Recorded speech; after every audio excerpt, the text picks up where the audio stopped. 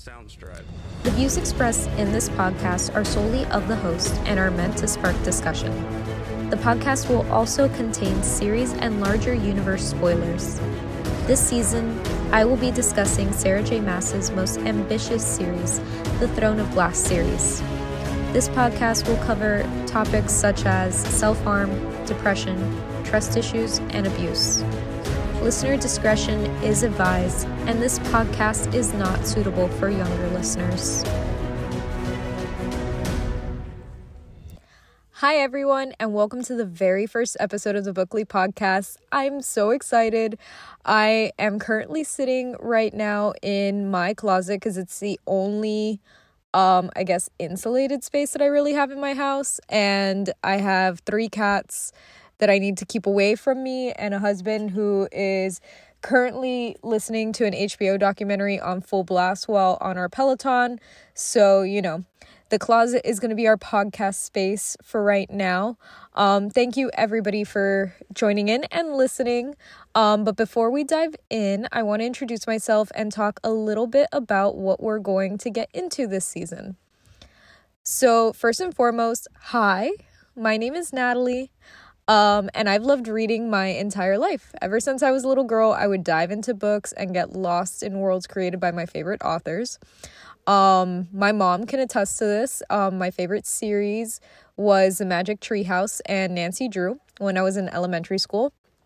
And then as we got into middle and high school, we got into the usual suspects, Twilight, the Mortal Instruments series, the Hunger Games, the Beautiful Creatures series, etc., etc. Yes, I was that girl who learned archery during the Hunger Games series, and I actually ended up learning a hobby that I still love to this day.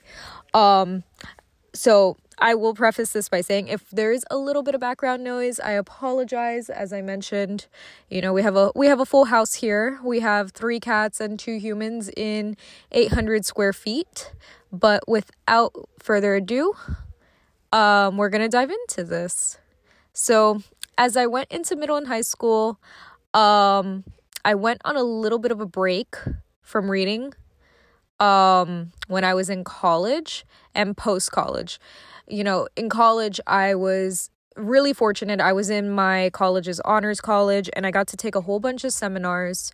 They were these cool classes where, I had one class called Dystopias and Utopias. But as anybody who's in college probably knows, you get absolutely slammed with reading, and you do not want to read, or you don't have the bandwidth to read anything outside of what is assigned to you. So I really didn't get into reading again until very recently. Earlier this year, I got sucked into BookTok. And for those of you who don't know what BookTok is, you obviously don't spend enough time on TikTok, or you do not like reading. Anyways, I started learning about this series that I'm sure everybody has heard of at this point, called A Court of Thorns and Roses. To say the least, I was hooked, and I needed to know what these books were about. I became obsessed as I started reading this series. You can ask my husband. I made it my entire personality. I had an ACOTAR-themed birthday. So I flew through that series. I started in April, and I think I finished it in mid-September of this year. I guess last year. It's because by the time you guys hear this, it will be 2024. I'm recording over Christmas break because I have nothing better to do. I immediately went into the Throne of Glass series, and I just finished Crescent City. But the most amazing part of this whole journey was that I fell in love with reading again. For the first time in about 15 years, I felt sucked into a world and the characters, and I felt like a little kid who needed to take their books everywhere with me. I would take them with me, and I would read on my lunch breaks in a park near my office. That's how obsessed I was. So I've been toying with the idea of starting a podcast for a while, but I didn't know exactly what to start it on because, quite frankly, my life is kind of boring. I don't do anything all that exciting. So I'm like, I can't just talk about my life, and I can't talk about my cats, but I can talk about reading because I love reading. And if you're going to sit and talk about anything in long form content, it better be something that you like. So along the way, I want to talk about the lessons I've learned from these books, maybe get some recommendations from you guys on what to read, do virtual book clubs. I'm not really sure, but we'll see where this takes us as we go down the road together. That being said, I'm going to start this first season of the podcast with the Throne of Glass series because, at least to me, it is the strongest of the 3 Sarah J. Maas series, and I think it's a really good foundation for the other series in the Maasverse. This series also destroyed me emotionally. I have never, ever cried over the characters in a book. I've cried over movies before, but never has a book just absolutely gutted me emotionally like this series has. I've never grappled with the characters the way I did, and I've never honestly hated a main character as much as I did when I first met Selena. She was not likable to me. I've never grappled with the characters the way I did with the characters in this series, and I've never hated a main character as much as I did when I met Selena. I know some people's gripes with this series is that it's difficult to get into because of the world building, but I think reading this one first, at least in my opinion, gives a good basis for the broader universe. And since we have the next Crescent City book coming out next month, I thought staying in the Maasverse was a good place to start the podcast simply because it's topical and, most people at least know of the books. So I saw a TikTok video that has a really good explanation of how the series work in the Maasverse. I don't remember the creator's name, so I'm really, really sorry. I will do better in the future as the podcast goes along to notate creators' names of content that is inspiring my content, or if I'm citing someone else's work, basically. But the way she explained it was all 3 series are like best friends. They hang out all the time, they intermingle, and there's a lot of crossover. However, ACOTAR and Crescent City are also sisters. But Throne of Glass, she can stand alone.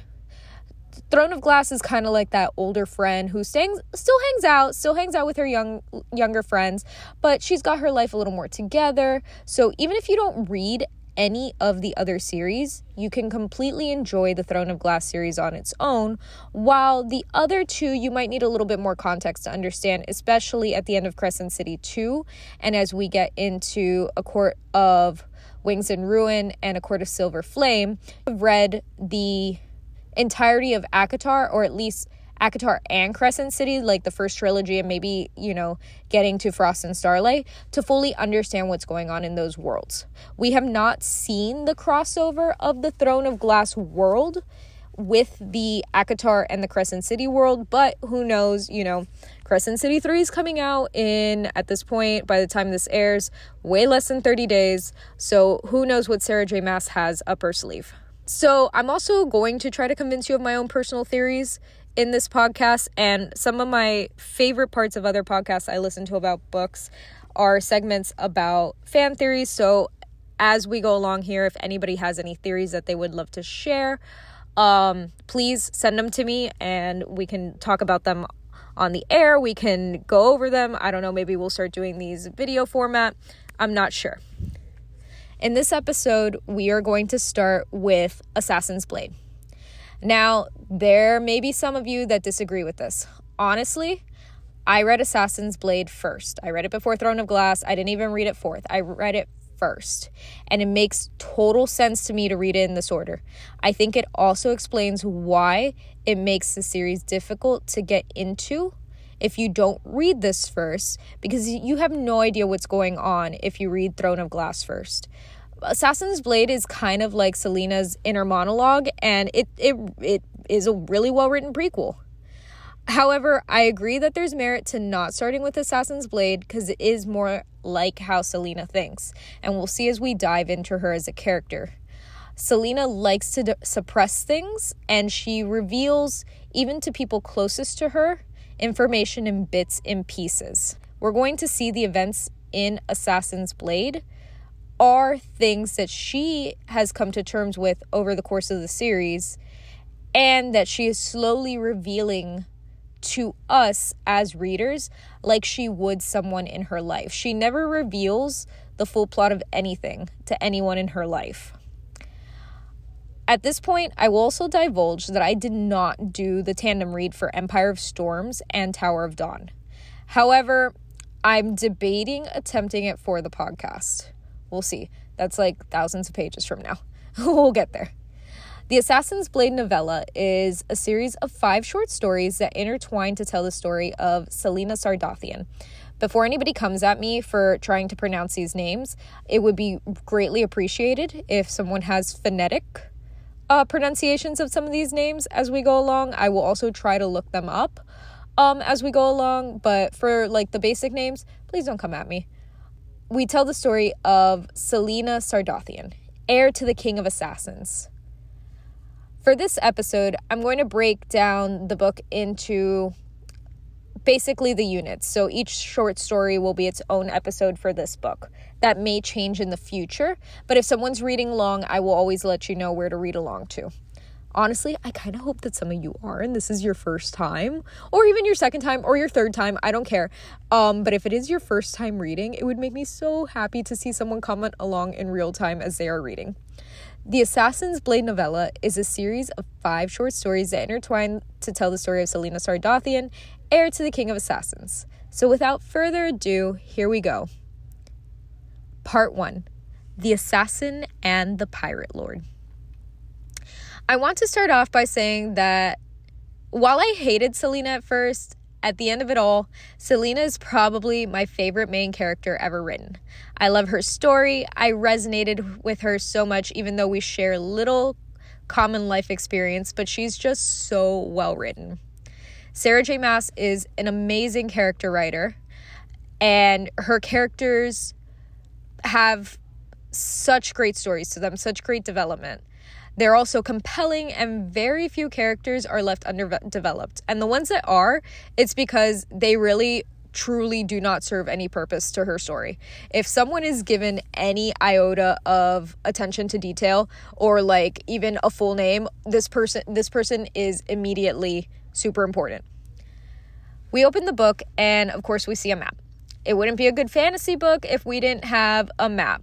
We're in a land called Aralea, and we can see that the continent is filled with various countries or states.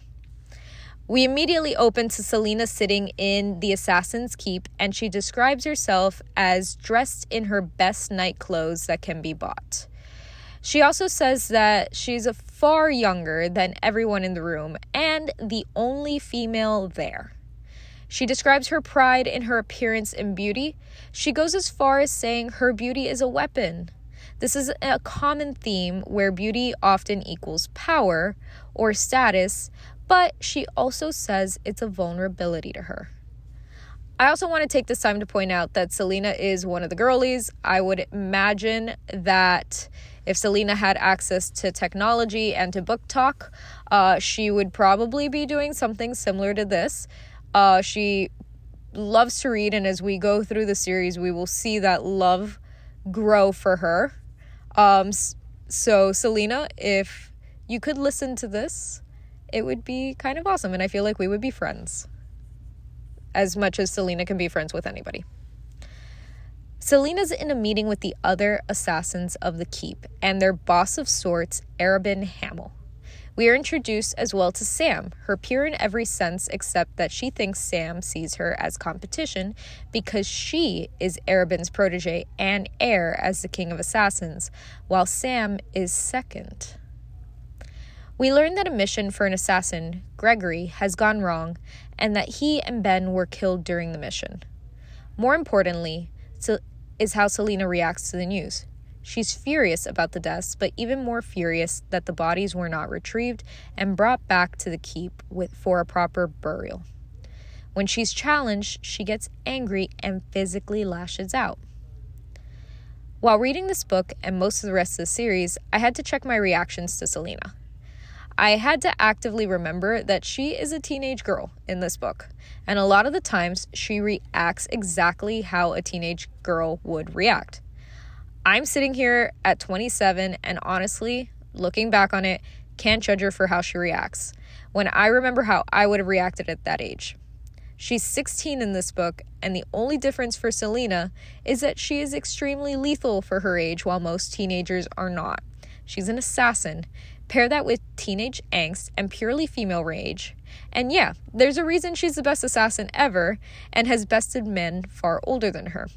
I think it's also important that we remember that when Sarah J. Maas was writing this book, she herself was extremely young and therefore would write this from the perspective similar to a teenage girl when she herself was not much older than. There's another side that we see to her in this chapter that we will see become both a core value for Selena, but also a fatal flaw for her character, at least I think so. When she cares for someone, she goes to the end of the earth for them.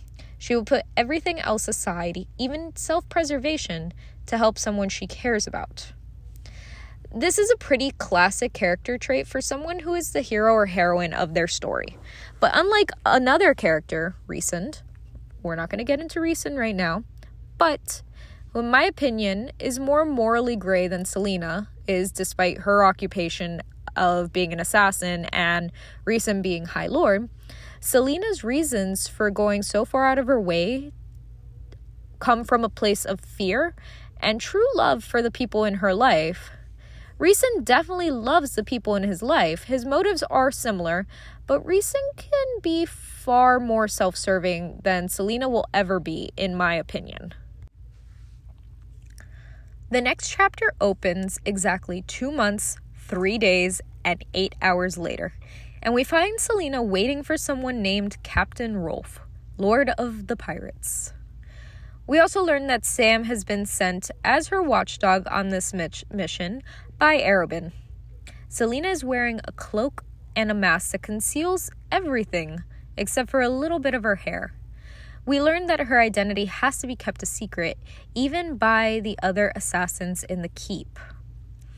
I personally love how haughty Selena is in this scene. I love that she's mad at someone for being late, while also admitting that she herself was already late to a meeting. I love that self-importance and thinking that her schedule is the only one that matters. I love that she goes through all of Captain Rolfe's things while they are waiting for their meeting. Also, please note, dear reader, that there is no detail too small for Sarah J. Maas to mention something. It will come back. Once I learned this, I had to double guess everything that I read, thinking, oh, is this that important? Does this mean something? Are we going to see this again? I will let you know the ones that are important. Sam and Selena are there because they thought assassins of the keep had been killed by Captain Rolfe, but through discussion with him, they learn that Arobynn actually wants to start a slave trade, and Rolfe is the one who's going to be selling the slaves to them. Selena's disgusted immediately and begins to question why Arobynn would even get into the slave trade. More importantly, she starts questioning Arobynn himself and his motive. We should also note here that the assassins that Arobynn keeps are kind of like slaves themselves. Selena and the other assassins get paid by Arobynn, but a portion of their wages goes to paying him back for everything he's bought and provided for them. And when I should say, they completely pay him back, then they maybe earn their freedom and can leave the Assassin's Guild if they choose. However, they can never be in direct competition with Arobynn in Ardalan. So it's kind of like indentured servitude, basically. Although Selena acts very self-important and vain during this scene, we see that she's clearly upset about the prospect of the slave trade. Slaves, she spat, dragging a hand through her braided hair, her fingers caught in the plate. What business does Arobynn have getting involved in the slave trade? We're better than that. We don't need that money. This establishes Selena's moral compass. Despite her being an assassin, she sees the assassin part as a necessary means to an end. It was a way for her to survive and the only option she had as a child to avoid death. The people she may be killing may deserve the deaths, and we will see that Selena is not above killing if she deems it justified. But she can't get over the slaves because they are innocent. For this reason, Selena decides not to go through with the slave trade. She just decides that she's not transporting the slaves back to Rifthold. In fact, she's going to blow up the entire plan. During dinner with Rolf, we learn a little bit more about the world of Aralea. We learn that 8 years ago, the continent was conquered by Ardalan, and that the Fae were banished, and magic had vanished from Aralea with them. During that dinner, Rolf catches on to Selena's arrogance. He advises her that someone will always be waiting for her to slip up, and capitalize on that. She knows that she's the best assassin, and to our knowledge, it seems like she hasn't messed up too many times before. While Selena has been tested as an assassin, she doesn't have some of the life experience that some of her companions have. She hasn't had to struggle just yet. And I want to emphasize on the giant 3 dots after just yet. But Selena's arrogance will come back to bite her in the ass. We will get there. Selena convinces Rolf to allow her to come with him to inspect the slaves the next day. Because of her profession, we know Selena has to be observant. She notices all the methods of how the island is kept safe. She notices Shipbreaker, which is apparently this giant chain that is strung across the port, basically. At least this is how I'm, seeing it as I'm reading this again. It's this giant chain that is strung from one catapult tower to the other that can be lowered and raised through levers to not let ships into the port. Or if a ship tries to leave before it's supposed to, it'll basically just destroy it. There are the 2 watchtowers, and these watchtowers also have catapults. Selena is observant, but also smart, as she formulates a plan to free the slaves upon noticing these obstacles. For those of you reading for the first time, I want you to make note of a passage. Rolf clenched the hilt of his sword. It glinted in the muted light, and she admired the intricate pommel, shaped like a sea dragon's head. That's all. We'll get there. I'm not giving any spoilers right now. It's too early. Selena returns to her room after the meeting with Rolf, and Sam has brought her breakfast, as she demanded, may we add. Sam knows she's lying about something, but she keeps her ideas to herself for the moment. Sam has paid a good deal of attention to Selena, more than most, even if they grew up together. Sam and Selena are taken the next day to the slave-holding facility after dinner with Rolf. They are both instantly taken aback by the smell of the holding cell and seeing the actual slaves, seeing the children there with their parents. Beside her, Sam let out a breath, his face wan. If the smell wasn't bad enough, the people in the cells, clinging to the bars or cowering against the walls or clutching their children, ripped at every shred of her being. Again, we see Selena's humanity and compassion come through, despite her profession. She'd forgotten how she must appear, faceless, cloak waving behind her, striding past them like death itself. Some of the slaves even sketched invisible marks in the air, warding off whatever evil they thought she was. So, here's another little tidbit that you're going to want to keep with you. Seeing people make these invisible marks in the air will become incredibly important because we learn that the majority of the slaves are from, and I am going to absolutely butcher this. Someone please come at me for how this is pronounced. Yulwe?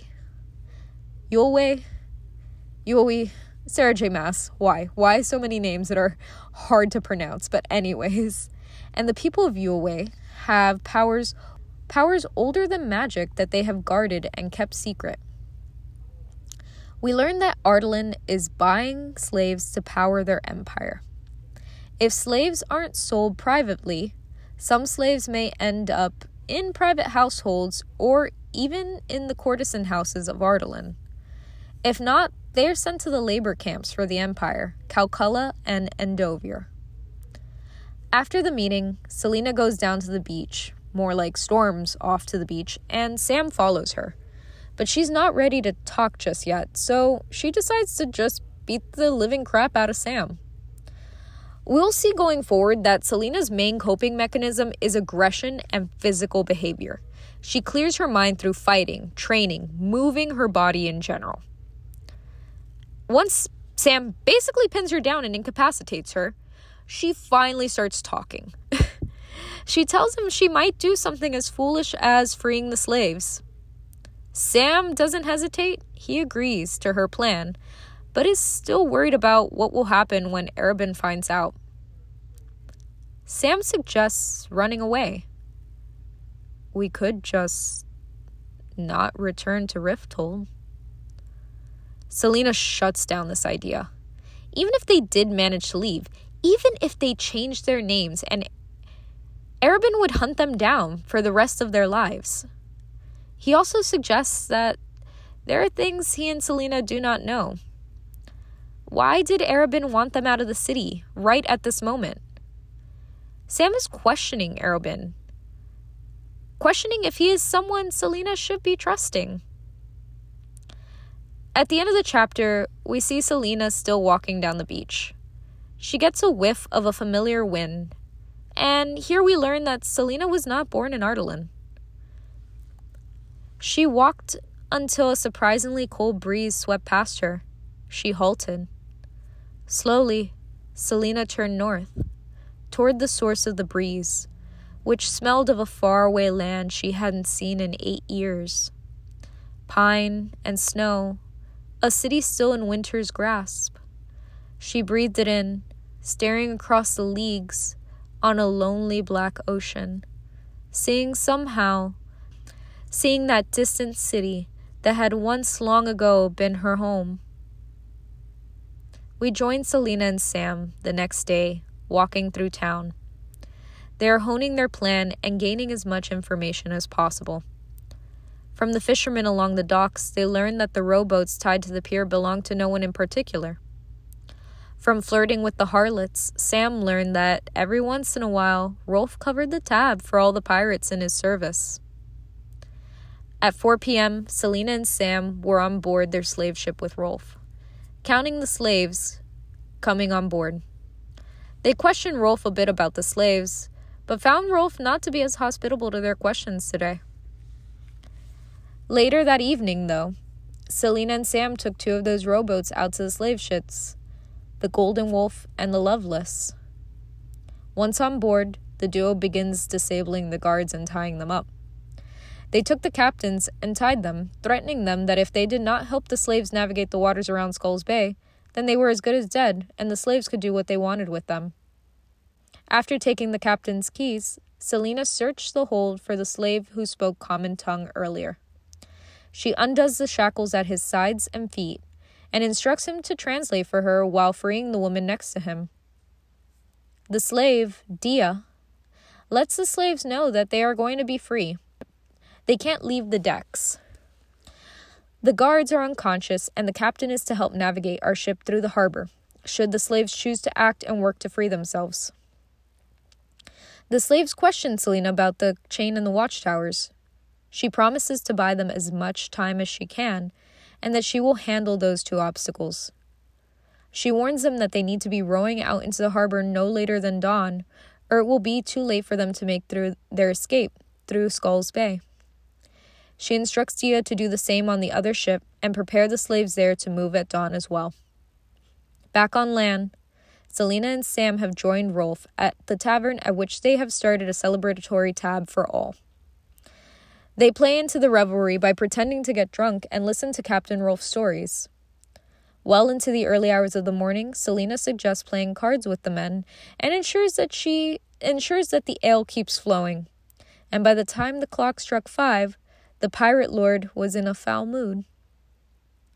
Sam gives Selena the signal, and she trips a pirate in the tavern, who spills his drink on an already belligerent man, who in turn tried to punch him in the face, but hit the man next to him instead. By luck, at that moment, a trick card fell out of a man's sleeve, a prostitute slapped a pirate wench, and the tavern exploded into a brawl. I just love this piece of writing so much. I love the sentence structure and the imagery that this little passage conveys. Through the mayhem, Selena and Sam escape the tavern and find the brawl has extended into the town. They get as far as a few streets when someone greets them out of the shadows. Going somewhere? It was Rolf. The next few passages are going to be straight quotes because the writing is just too good. Also, I'll try my best with the voices. I suck at accents. When I play Dungeons and Dragons with my friends, I never even attempt to do an accent for my character because I know I can't keep it consistent through the entire campaign. Selena bowed her head to the pirate lord. I'd rather not get my hands dirty in that mess. Rolf's lips formed a thin line. Funny, given that you tripped the man who started the brawl. From the corner of her eye, Selena can see that the slave ships have readied their oars and are about to start moving. Rolf notices the flicker in her eyes and sees the ships. I am going to kill you, Selena Sardothian. Selena does the only thing she knows that will distract him. She takes off her cloak and mask and reveals herself to Rolf and gives a signal to Sam to run and get the chain down before the slave ships reach it. And now we are going to deal with our very first fragile male ego of the entire series. Rolf is outraged that he was sent two teenagers to deal with, and even more outraged that one is a teenage girl. Selena began circling the pirate lord, and he circled her too. He wasn't drunk in the slightest. In an earlier chapter, Selena concedes that Rolf is a good liar. Almost as good as her. And we are seeing now that he was playing the game that she and Sam were the entire time. However, Selena always recognizes game. Game recognizes game. She didn't need to kill him right away, just distract him long enough to prevent him from getting his men together and keep them away from the ships.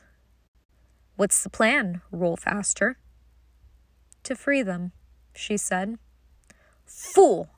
Rolf spat and feinted so well that even she couldn't avoid the rake of his sword across her arm. Warm blood seeped through her black tunic. She hissed as she darted away a few steps. A careless mistake.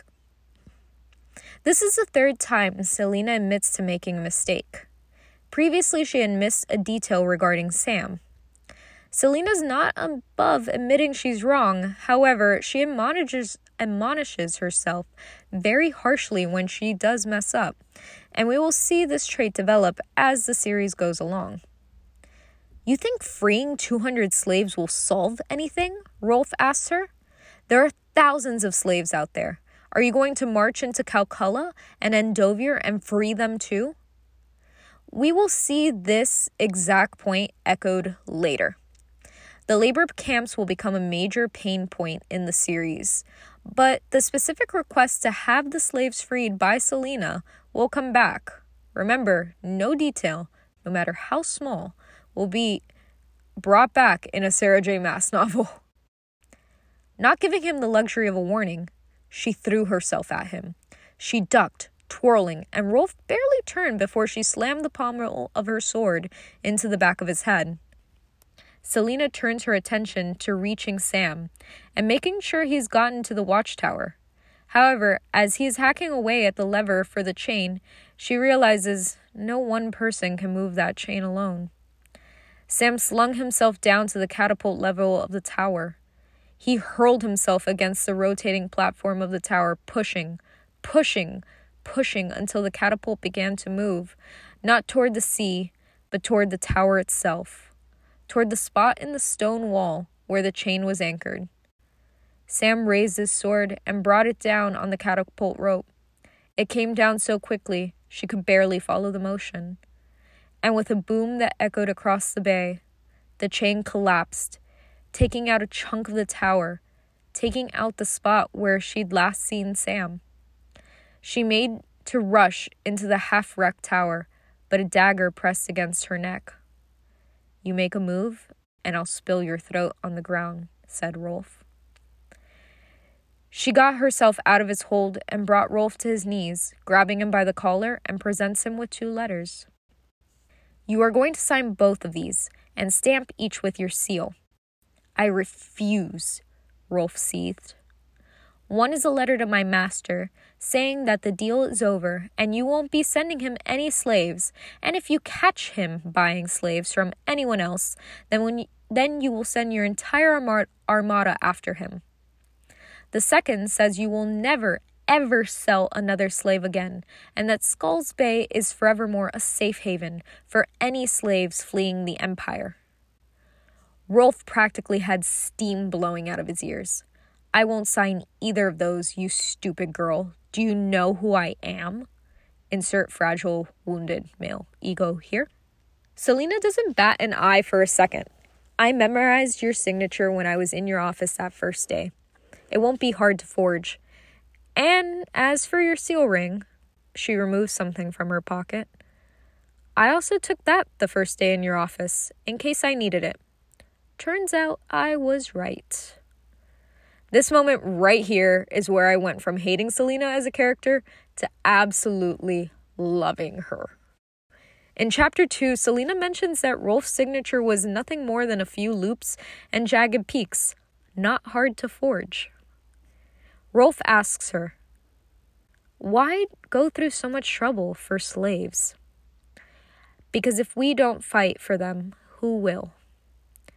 This is a character trait we will see from Selena. Yes, she will kill. Yes, she will get her hands dirty. But if she believes she's justified in helping someone who can't help themselves, she will stop at nothing to help them, sometimes against her best self-interest. Rolf signs and seals the letters, but also lets her know that if she ever steps foot in his territory again, her life would be forfeit. Selena knocks out Rolf again and immediately goes looking for Sam. It had been her plan. If one of them had to die for it, it should have been her, not him. This will be another pattern we will see Selena develop. She has to be the martyr. She has to be the one to make sacrifices in every situation. No one else can give up anything to help the cause. It always has to be her. We will see the bigger picture of her motives for acting like this in future books, but for right now, just remember that she has to be the hero 100% of the time. Sam eventually emerges from the rubble, a little worse for wear, but alive, and Selena grabs him and wraps her arms around him. Sam stiffened, but after a heartbeat, his arms came around her.